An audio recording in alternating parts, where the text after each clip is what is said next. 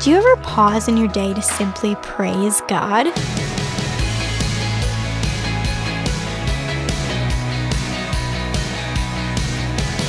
Hi there, I'm Natty Anderson, and you're listening to Unlocked, your daily key to unlocking God's Word in your life. I am so excited because today we're reading a poem for our Devo.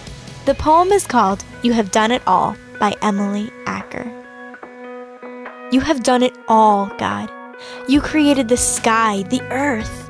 You saved me when I was still a sinner. You've written my name in heaven. You have done it all, God.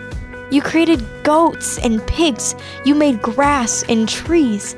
You have made beauty on earth. You have done it all, God. You have fed the hungry. You have healed the hurting and the sick. You have touched the earth. You have done it all, God. You do something new each day. You are worthy of praise. You reign above in heaven. I worship you every day. All that I am wants to praise you. So let's talk about this poem. When you consider some of the things that God has done, what impresses you the most?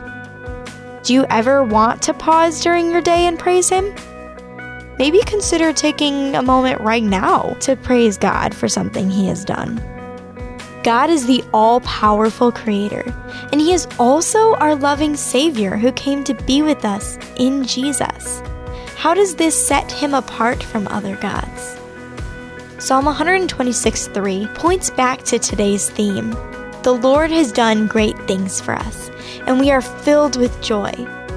Now, I'd encourage you to read in your Bible Genesis 1:1, Psalm 104:24, John 1:14, and James 1:17.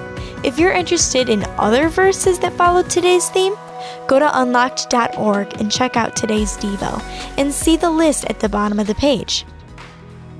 Unlocked is a service of Keys for Kids Ministries. How would you like to write for Unlocked like Emily Acker did today? If you're interested, go to unlocked.org to check out our writer's guidelines. Also, be sure to check back for tomorrow's devotional about a brother and sister's treacherous journey through the mountains and God's love.